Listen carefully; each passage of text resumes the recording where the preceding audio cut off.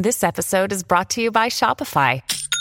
Forget the frustration of picking commerce platforms when you switch your business to Shopify, the global commerce platform that supercharges your selling wherever you sell. With Shopify, you'll harness the same intuitive features, trusted apps, and powerful analytics used by the world's leading brands. Sign up today for your $1 per month trial period at shopify.com/tech, all lowercase. That's shopify.com/tech.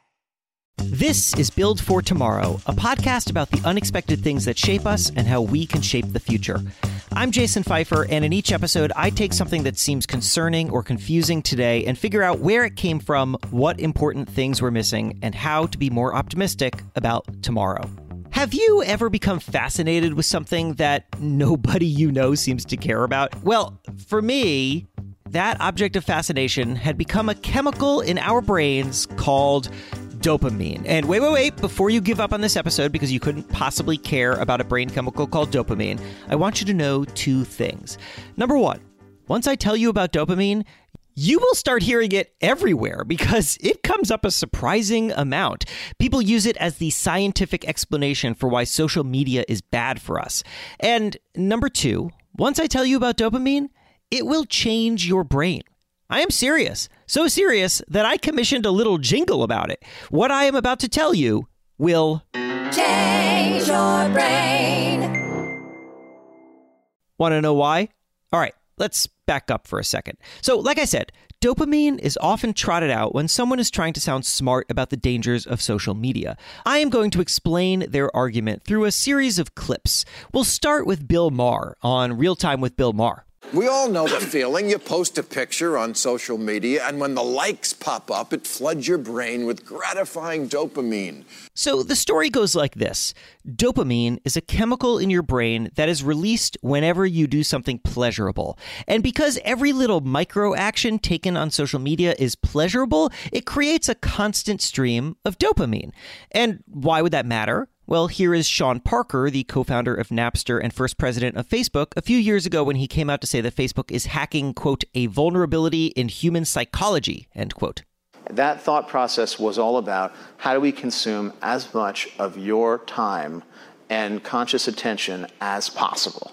And that means that we need to sort of give you a little dopamine hit every once in a while. Why would they do that? Because dopamine isn't just pleasurable, people say. Dopamine is also addictive and overpowering. Here is a psychiatrist named Sue Varma on CBS This Morning. And getting addicted, when you're talking about smartphones, what's happening is our brain is flooded with dopamine, and then we end up becoming desensitized, needing more and more stimulation. And this is particularly scary because children have access to this awful dopamine. Here is the self-help author Simon Sinek setting up the problem on Tom Bilyeu's impact theory. And you have an entire generation that has access to an addictive, numbing chemical called dopamine through social media and cell phones as they're going through the high stress of adolescence. And this is a trap from which young people just cannot escape. Here is a little more from Simon Sinek, who was born in 1973, speaking for the youth of today on a show called SRO Conversations. They look at what the companies that they've grown up in and the economy that they're growing up in, and they want something different. The problem is the youth of today doesn't understand the point of commitment. They're all addicted to dopamine. We pretty much raised an entire generation addicted to the bing, buzz, beep, or flash of their telephone, which is a dopamine addiction, which is the exact same thing you're addicted to when you're addicted to cigarettes, gambling, or smoke, or alcohol. It's all dopamine. So this all sounds pretty scary and scientific, right?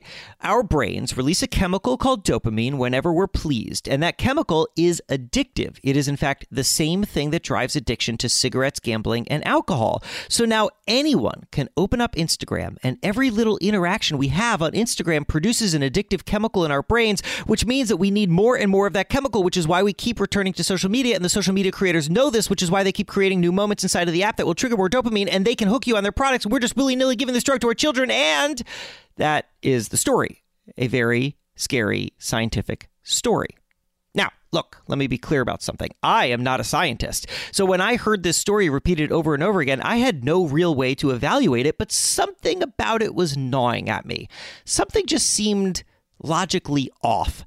And this is why I became a little overly fascinated with the subject, especially once I started to realize what the problem was. And it's this. if every pleasurable thing we do creates dopamine, and dopamine is addictive, and our natural response to dopamine is to do more of the pleasurable thing in order to get more dopamine, then why does this cycle not happen with every single thing that's pleasurable? If we are biologically programmed to go into deep and uncontrollable pleasure cycles, then wouldn't it make sense that any pleasurable thing would trigger an addiction? Why are we not worried about, basketball addicts and walking in the park addicts and playing with puppies addicts? And I guess the counter-argument to that would be, well, those other pleasurable things don't send us notifications the way that Instagram does, nor are they constantly accessible the way that Instagram is. And also, Instagram produces a constant stream of likes and photos, which is a higher volume of input and therefore a higher volume of dopamine than basketball and walks in the parks and puppies. And okay, that seems fair, though I guess the counter-argument to that counter-argument would be, well, first of all, isn't that not how addiction works? There isn't some threshold of heroin that you have to take in order to become addicted. It can start small and build. And also, have you ever watched a basketball game? There is a reason to cheer every few seconds. So much dopamine. And anyway, this is what I was doing. I was having a stupid, very ill-informed debate with myself because, like I said, I am not a scientist. I don't know anything about dopamine, and here I was questioning people who I suspected also did not know anything about dopamine. So really, if I wanted to get to the bottom of this, I needed to call someone who actually knows something about dopamine. There are two groups in the world that have made sub-second measures of dopamine during reward-dependent tasks in human beings. One of them's mine, and the other is a lab led by a guy called Ken Kashida at Wake Forest. And that's it. This is neuroscientist Reed Montague, a professor at Virginia Tech and director of its Center for Human Neuroscience Research. And yes, an expert on dopamine and one of the few people in the world who have actually studied and measured exactly the thing that I'm wondering about. And when I first reached out as a way of explaining why I wanted to talk to him, I had sent along one of those clips you heard a moment ago. It's the one from Simon Sinek. When I had emailed your assistant, I had sent along this clip of Simon Sinek talking. Have you heard that? I heard the tail end of it, something about dopamine rushes and it numbs kids during there you go. Yeah. During their life. Yeah. So that's right. I only heard like 30. I mean, it was like. It's not a very long quote. I mean, it comes as part of a very, very long rant that he went on about millennials. I think the best thing possibly to do is to just put my headphones up to the microphone and see if you can hear it. Okay, here we go. And you have an entire generation that has access to an addictive, numbing chemical called dopamine through social media and cell phones as they're going through the high stress of adolescence. Okay, so why is dopamine, how does he know that dopamine is numbing? I do not know how he knows that. Neither do I. I have no idea what he could be referring to. You mean like numbing your senses, numbing your sensibilities, impacting your impulse control, your cognitive control, your judgment. I'm numbed to it the way I'm a heroin addict. I'm high on heroin. I'm numb to the world around me. And that pretty much set the tone for our conversation. Simon Sinek literally does not understand the subject he's talking about. But look, this is not just about Simon or Bill Maher or Sean Parker or whoever misuses this word. The thing is, dopamine is very misunderstood. I don't know if you hear this stuff because you're actually engaged in intelligent research. I do hear it. You do hear it. I, like other things, I try to ignore it because I can't, because my head explodes. But I promised a moment ago that I am not just telling you all of this because of dopamine. I promised to change your brain. And so let's put dopamine on pause for a moment. We will come back to it, but right now I want to take you briefly backwards to the start of the 20th century. Cars are a brand new thing. And people are debating what kind of impact the car will have, not just on the roads, but on our brains. The New York Times runs a very alarming story in 1904, which reports this. The brain specialist predicted that motomaniacs will be represented in the insane asylums in the near future. There are a few already there. And right between those sentences are two illustrations of brains. The one on the right is titled The Normal Brain, and it looks like a normal brain. The one on the left is titled The Autoist's Brain, as in the brain of someone who drives an automobile, and it is shrunken and malformed. The implication is clear. This new technology changes your brain, and changing your brain is a terrible thing.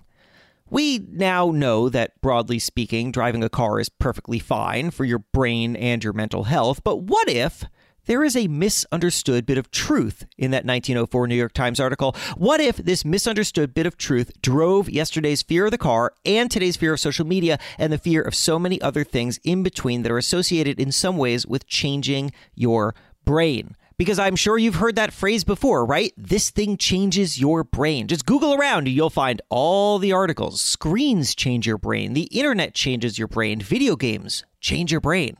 Well, what if, in fact, new technologies actually do change our brains? And that fact by itself is not only not a problem, but it is, in fact, exactly what the brain is supposed to do. This is the real reason to care about dopamine, not because it makes a fool out of people like Simon Sinek, although I admit that is kind of satisfying, but more importantly because it is a lesson about how our brains are more powerful than we think. And this means we have less reasons to fear new things. That is what this episode is about. It is going to change your brain. I promise. I guarantee it. It is scientifically verified. And it's all coming up after the break. Hiring people is one of the most exciting and frustrating parts of work. Why? Well, because you want great talent and everything that they can bring, but it is so hard to find them. Unless you're using Indeed. Indeed partners with you on every step of the hiring process so you can find talent with the skills you need through tools like Indeed Instant Match, assessments, and virtual interviews. With Instant Match, as soon as you sponsor a post, you get a short list of quality candidates whose resumes on Indeed match your job description, and you can even invite them to apply right away. One of the things I love about Indeed is that it makes hiring all in one place so easy. Candidates you invite to apply through Instant Match are 3 times more likely to apply for your job than those who only see it in a search, according to Indeed data. Get started right now with a $75 sponsored job credit to upgrade your job post at Indeed.com/archive. Get a $75 credit at Indeed.com/archive. Indeed.com/archive. Offer valid through December 31st. Terms and conditions apply. Need to hire? You need Indeed. Another day is here, and you're ready for it. What to wear? Check. Breakfast, lunch, and dinner? Check. Planning for what's next and how to save for it? That's where Bank of America can help. For your financial to-dos, Bank of America has experts ready to help get you closer to your goals. Get started at one of our local financial centers or 24/7 in our mobile banking app. Find a location near you at bankofamerica.com/talktous. What would you like the power to do? Mobile banking requires downloading the app and is only available for select devices. Message and data rates may apply. Bank of America NA, member FDIC. When you need mealtime inspiration, it's worth shopping Kroger, where you'll find over 30,000 mouth-watering choices that excite your inner foodie. And no matter what tasty choice you make, you'll enjoy our everyday low prices, plus extra ways to save, like digital coupons worth over $600 each week. You can also save up to $1 off per gallon at the pump with fuel points. More savings and more inspiring flavors make shopping Kroger worth it every time. Kroger, fresh for everyone. Fuel restrictions apply. All right, we're back. So on this episode, we are tackling the fear that new things change our brains. And here's how we're going to do it. First, let's establish the foundation. Where did the idea of changing the brain actually come from? Then we'll dig in more on dopamine as a way of appreciating how one public narrative about brain changes could be so different from actual science on brain changes. And then finally, we'll turn to the big idea itself. Why is changing the brain not such a bad thing after all? So, time to rewind, back to the first time people started to take the brain seriously. I think we have to go back to the ancient Greeks. This is Peter Koller. He's a retired neurologist in the Netherlands who has served as the editor-in-chief of the Journal of the History of the Neurosciences since 1997. He also teaches courses on the history of neuroscience, and here, according to him, is why the history of neuroscience really starts with the Greeks.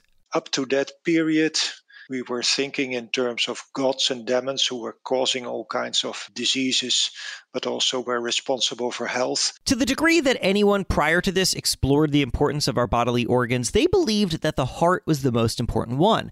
But then the Greeks started to explore the possibility of natural causes, that some of our experiences and sicknesses could be caused by physical reasons rather than external forces like gods and demons. But still, there was a lot of debate about exactly how this worked and exactly what parts of our bodies did what. Some ancient Greek thinkers believed that the brain controlled consciousness, but others believed the heart did. Then the Western world became Christianized, and the line of inquiry changed. The concept of the soul became much more important. Rather than trying to understand how the brain worked, for example, people spent centuries exploring where the soul resides in our bodies. Some believed that our nerves were hollow tubes that enabled the soul to move around. If the brain was important, they figured it was just because that's where the soul lived. It wasn't actually until the 18th century that we came to understand that electricity was moving through our bodies, and that's when a more scientifically rigorous exploration of the brain actually began to take place. So we've really only, historically speaking, just begun to understand the brain. Is that a fair assessment? Yes, you might say that. Only about 150 years. So I told Peter about all this business with dopamine, and I showed him that 1904 New York Times article with the automobile brain, and I asked him, where might this line of thinking come from? At what point did we go from recognizing that the brain controls our consciousness and thoughts to worrying that the things that we interact with will somehow alter our brain in damaging ways? Peter wasn't aware of anyone who had studied this particular question, but he was willing to take a guess. He wondered if it may have begun with this recognition. You may see that the human brain, like whole nature, is influenced by two things, by the genes and by the environment, as the whole body is influenced by that. Once science established that we change, we then wanted to know, well, what determines how we change? A fella named Charles Darwin, of course, had a little theory about that. We have come to call it survival of the fittest, but really it's the survival of those whose qualities are most adaptive to their environment. And this causes entire species to change, but that happens over a long, long period of time. And while Darwin's idea did win out, of course, it was not actually the only theory of evolution that was kicking around in the mid-1800s. After Darwin wrote down his theories, you even had the French people, for example, they adhered to Lamarck for several decades. They didn't believe in the Darwinian ideas. And maybe you're thinking, who's he talking about? A few decades before Darwin in France, you had another evolutionist, and that was Lamarck. Jean-Baptiste Lamarck. He was a few decades older than Darwin and had been advancing a concept that came to be known as Lamarckism, aka the theory of inheritance of acquired characteristics. One of the basic ideas was that if you have a characteristic, that you acquire it during your life, that your children may immediately inherit these characteristics. Lamarckism picked up steam as a counter-narrative to Darwinism, and it's easy to see why. Darwinism gives us no agency. It says that evolution happens too slow to be witnessed in any one lifetime, and that the actions of one individual do not alter the genetics of the next generation. That is a real bummer in a way, but Lamarckism does give us agency. It says that, yes, your actions do matter and your achievements are passed down to your children. If this isn't the root of our modern fears of our changing brains, then Peter says it at least speaks to the long-standing tension in our understanding of ourselves and how the things that we do or change will impact us and the next generation. Now, don't worry, your brain is not actually subject to Lamarckism. If changes in the brain will be transferred to the next generation by epigenetic inheritance, I think we are far from being able to prove that. And yet, that is cold comfort when we look at technology today and worry about how that impacts our children's brains. Today, nobody worries that their own technology decisions will be genetically passed down to their children, but they do worry about how the technology we created will impact the next generation at a deep biological level. Which brings us back to dopamine. And you have an entire generation that has access to an addictive, numbing chemical called dopamine. And look, let me be clear about what's coming in the next few minutes. I will not attempt to give you a full dissertation on dopamine. It is just too complicated and also kind of beside the point. Instead, what I want to do is use dopamine as a kind of case study for how real science can transform into scary science. What is the difference between the common narrative of something that happens in our brain and, what is actually happening in our brain? And to do this, let's pick up with dopamine expert Dr. Reed Montague, who was responding to that Simon Sinek clip. So look, he is summarizing something that we all worry about, but we're not sure the way in which it's true, and which is these kids are obsessed with all this stuff and whatnot. On the other hand, we all are. So that's a legitimate worry. I think it's probably not so useful to be so categorical about it. And that's because the brain, and dopamine in particular, is just not as simple as it's made out to be. For example, when technology critics talk about dopamine, they talk about it as a thing directly tied to pleasure and addiction. And only tied to pleasure and addiction. You do something pleasurable, you get dopamine. Get enough dopamine, you're addicted. Period. End of story. But is that actually true? Like all things in biology, dopamine doesn't do one thing. It doesn't have this monolithic dopamine equals pleasure marquee. So the fact is, dopamine doesn't equal pleasure. Squirts of dopamine, transient increases and decreases in dopamine, are clearly, in certain kinds of brain regions, learning signals.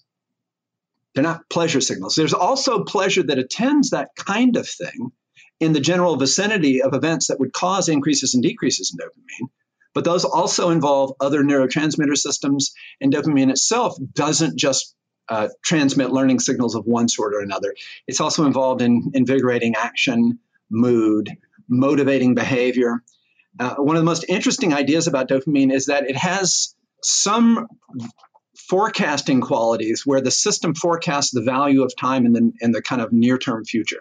So, okay, that's a lot more complicated and hard to squeeze into a soundbite on Real Time with Bill Maher, but it made me wonder, how did we get from a complicated and real dopamine to scary storytime dopamine? Well, here's one theory.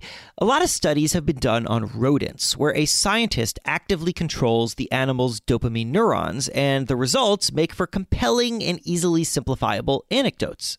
If I take an electrode and I stick it in your dopamine neurons in your brainstem, or a rodent's brainstem, and I start stimulating it by creating little electrical impulses and the connections from those neurons out to your brain. So these are tens of thousands of neurons that connect to literally millions and millions of output cells throughout your whole brain, really.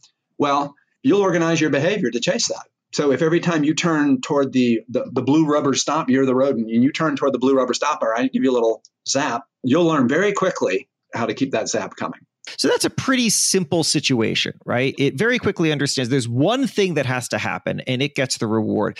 Can this actually be applied to something as complicated as a human being engaging with technology? Because when I go onto social media, a lot of different things are happening, and some of them are a technological version of things that I would have otherwise already been doing in any other period of time. I would be engaging with my network and so on and so forth. Is there any way to tease this apart? Is there any logic to this? Yeah.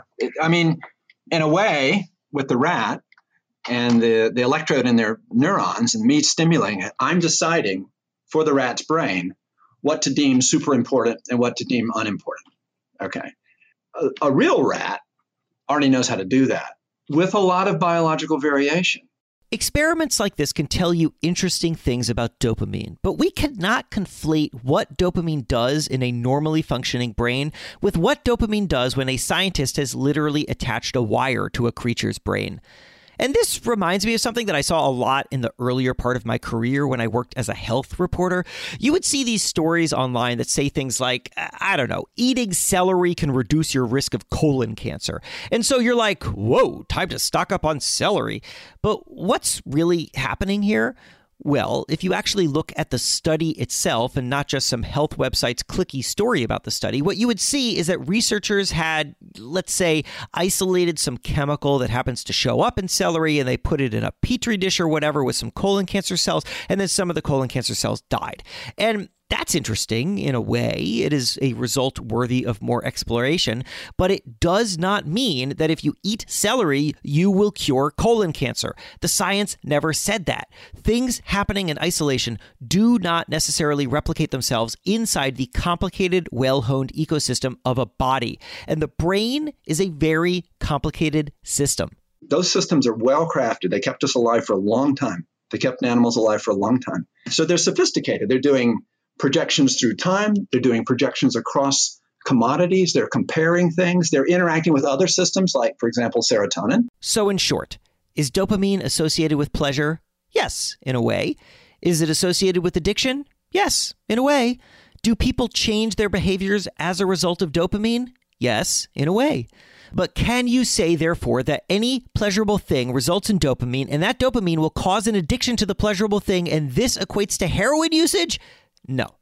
That is incorrect. And it is incorrect even in cases where dopamine really is involved in shaping your behavior.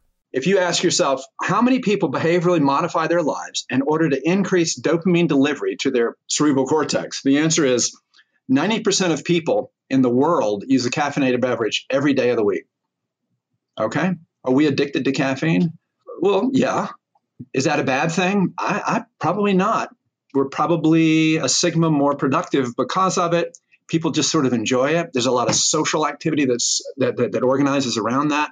And so that's that. And as you listen to this while finishing your 4th cup of coffee in the morning, you might think, oh, come on, that's a bad comparison with technology because we know that caffeine is safe. To which I say, rewind to the episode of this podcast that I did called Coffee, the Original Controversial Drug, where I will take you through hundreds of years of fear-mongering and government bans on coffee. John Harvey Kellogg, the guy who invented cornflakes, ran advertisements that claimed, quote, you can recover from any ordinary disease by discontinuing coffee, end quote. So, let's keep in mind what we do and do not know. Anyway, as I listened to Reed talk about all this, I started to reflect upon a historical pattern that I have seen while making this show. Something new is invented or discovered or popularized, and people really like it, and they spend a whole bunch of time with it. And that, in turn, prompts not just concerns from a moral and cultural standpoint, but also concerns from a biological standpoint. The New York Times reported on that automobile brain, for example, but also there were worries about how radio would become addictive, and novels would lead to people's physical exhaustion, and spinning wheels of bicycles would overwhelm people's minds, and on and on and on. Across time, people's collective enjoyment of a new thing seems to spawn a concern that the collective enjoyment is a symptom of a biological problem, that this new thing is only enjoyable relative to the old things because it must be overpowering our brains and bodies in some unhealthy way. And now that I have an actual brain scientist on the phone who has studied exactly how the human brain reacts to new things, I just have to ask. Should we be concerned about things we like? Oh, God, no. Come on. Do you understand do you understand the reason I'm asking that? Yes. Yeah. I don't know. Life is hard on people. Bad stuff happens to people. It's okay to like a cup of coffee in the morning and the excitement of getting a news feed on your supercomputer that sits in your pocket. We're going to get grim about that. I do understand new things bring a whole panoply of bad uses or possible sort of pathologies and all, but sure. Do you think people, when the Gutenberg press was made and people in power realized what their power was and that parts of it were going away, do you think they groused about, then just everybody's going to be educated then? They're going to be addicted to the books that they read. People talked about that. People talked about being addicted to the books they read.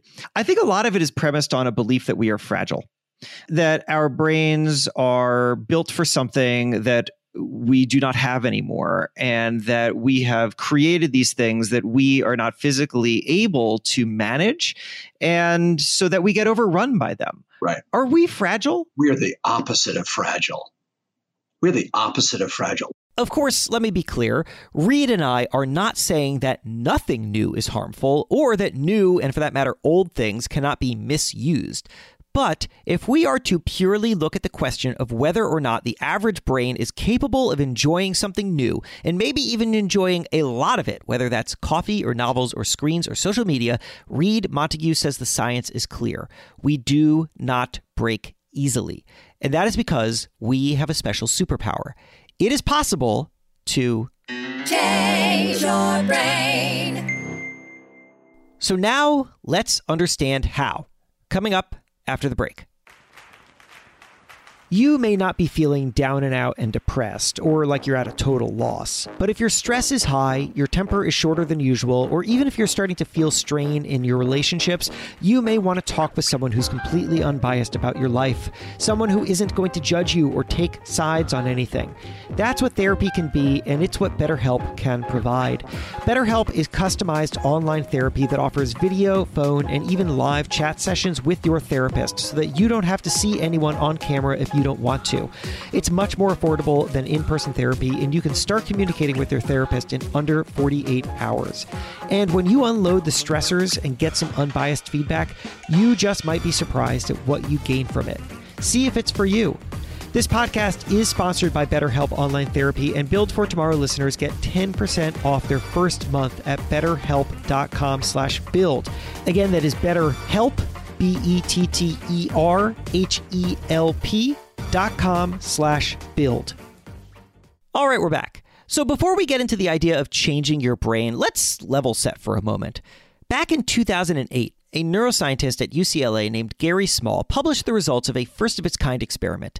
He put 24 people inside of MRI machines and then watched the neural activity inside of these people's brains as they read a book and used a search engine. Half of the group were regular users of the internet, and the other half were not. So what happened? Well, when each group read a book, their brains mostly reacted exactly the same. But when they used a search engine, their brains were wildly different. Here is from a UCLA report on that study. The web-savvy group also registered activity in the frontal, temporal, and cingulate areas of the brain, which control decision-making and complex reasoning. The brains of the people who use the internet and the brains of people who did not use the internet were functioning differently. In that UCLA release, Gary Small described the results of his study as, quote, encouraging. He said that computers might have potential benefits for middle-aged and older adults, which could combat the atrophy that takes place in brains as we age. Then Gary wrote a book called iBrain about all the ways technology could be changing our brains, and that mostly kicked off a wave of coverage about how technology is changing our brains for the worse. The Guardian's headline was, "How the Internet is Altering Your Mind." I tell you all this as a way of showing the big picture version of what we saw with dopamine. An observation about change becomes translated into a story about harm. Why? Because the idea of changing our brains or of our brains being impacted in some way by things we interact with just sounds really scary until you talk to someone who understands the brain. Years ago, for a story in Fast Company, I actually called Gary Small, the guy who did that study at UCLA, and told him about that 1904 automobile brain clip from the New York Times. If MRI machines had been around back then, I asked him, would they have likely seen the same result in car drivers' brain scans that he saw in internet users' brain scans? His exact words in response, quote, "You'd see the same pattern, probably, yeah," end quote. While reporting this episode, I emailed a professor of neurobiology and behavior at the University of California, Irvine named Larry Cahill.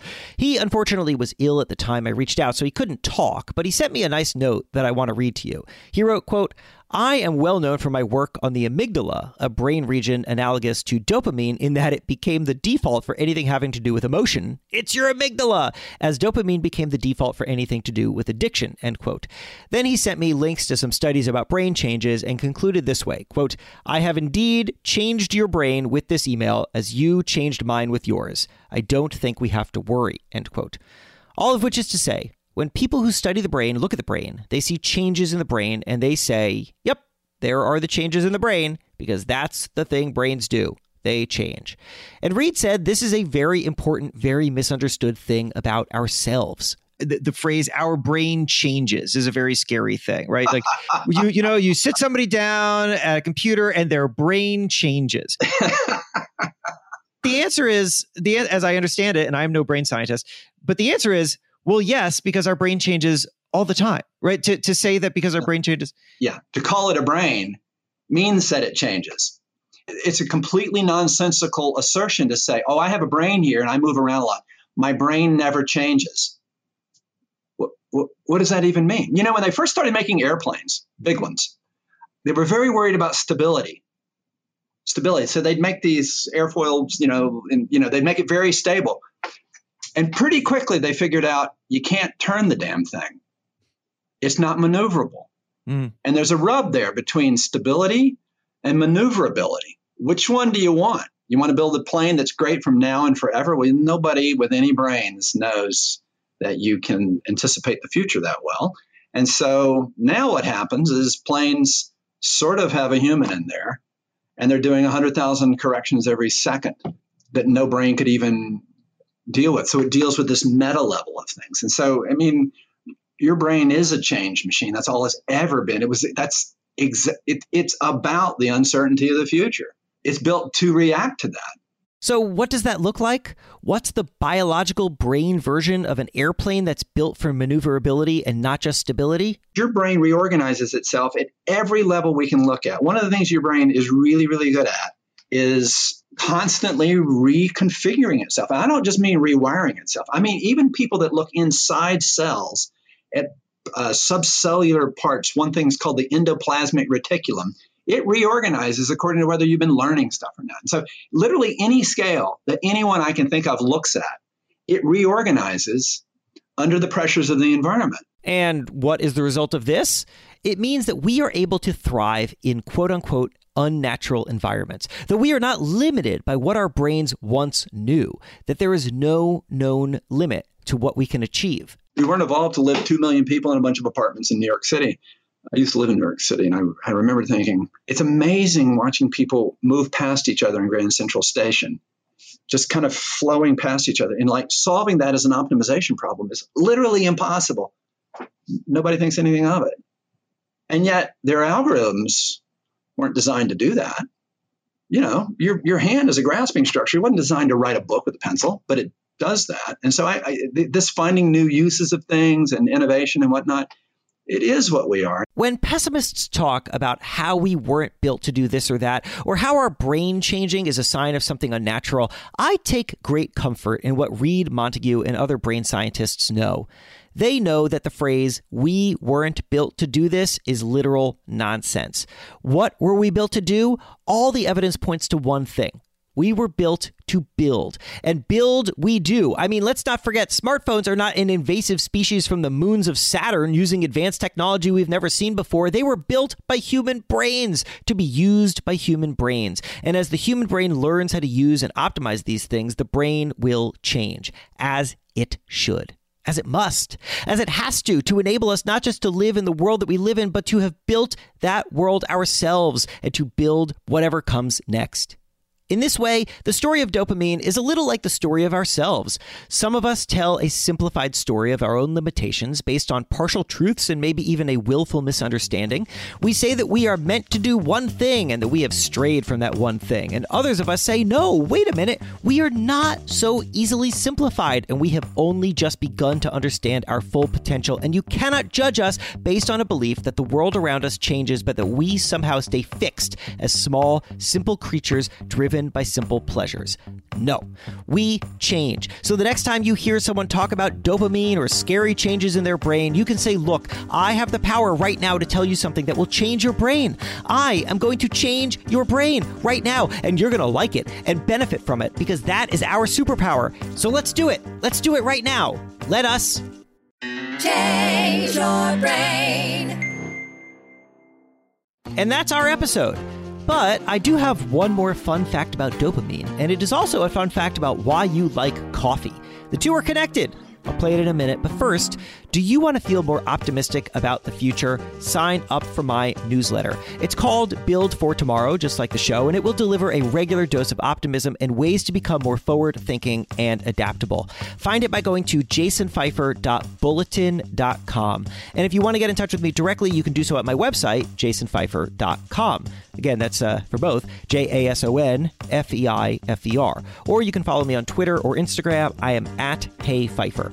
This episode was written and reported by me, Jason Feifer. The Change Your Brain jingle, along with a few other readings, was Gia Mora. You can find her at giamora.com. Sound editing by Alec Bayliss. Our theme music is by Casper Babypants. Learn more at babypantsmusic.com. Thanks to Adam Sokolich for production help. And of course, huge thanks to Reed Montague for basically taking my stupid call when I was like, I don't know anything about dopamine. Will you tell me about dopamine? And for some reason, he said yes, and I am grateful. This show is supported in part by the Charles Koch Institute. The Charles Koch Institute believes that advances in technology have transformed society for the better and is looking to support scholars, policy experts, and other projects and creators who focus on embracing innovation, creating a society that fosters innovation, and encouraging people to engineer the next great idea. If that's you, then get in touch with them. Proposals for projects in law, economics, history, political science, and philosophy are encouraged. To learn more about their partnership criteria, visit cki.org. That's cki.org. All right, Now, one more little bit about dopamine. We talked earlier about coffee and caffeine and how dopamine plays a role in why you like drinking it. But that is just the start. When you take caffeine, you can prolong any given dopamine release because it blocks dopamine reuptake. That's what it does. Caffeine is something called methylated xanthine.